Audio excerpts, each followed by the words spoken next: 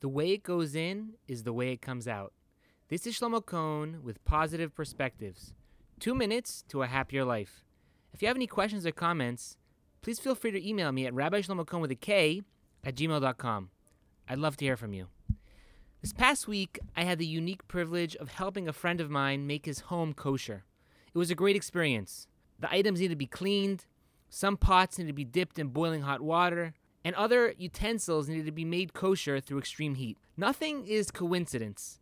And it happens that this week's Torah portion of Matos Masei speaks about the laws of koshering, which is the way we make vessels which have been used for not kosher, kosher.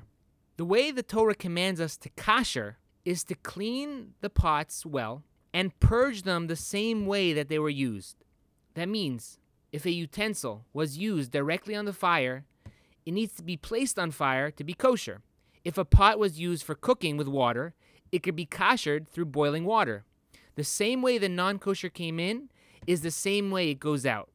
The Chafetz Chaim comments that this concept of koshering can be used for us for the way that we get rid of spiritual impurities and defects.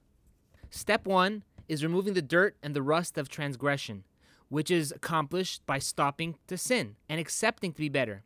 Next, the person needs to replace the negative with positive behavior.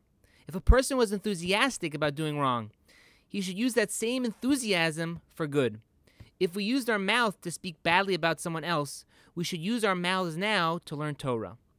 By following the Torah's laws on koshering, we can do more than just kosher our dishes. We can purify our neshama as well. So let's remember this message, and we will surely be happier people.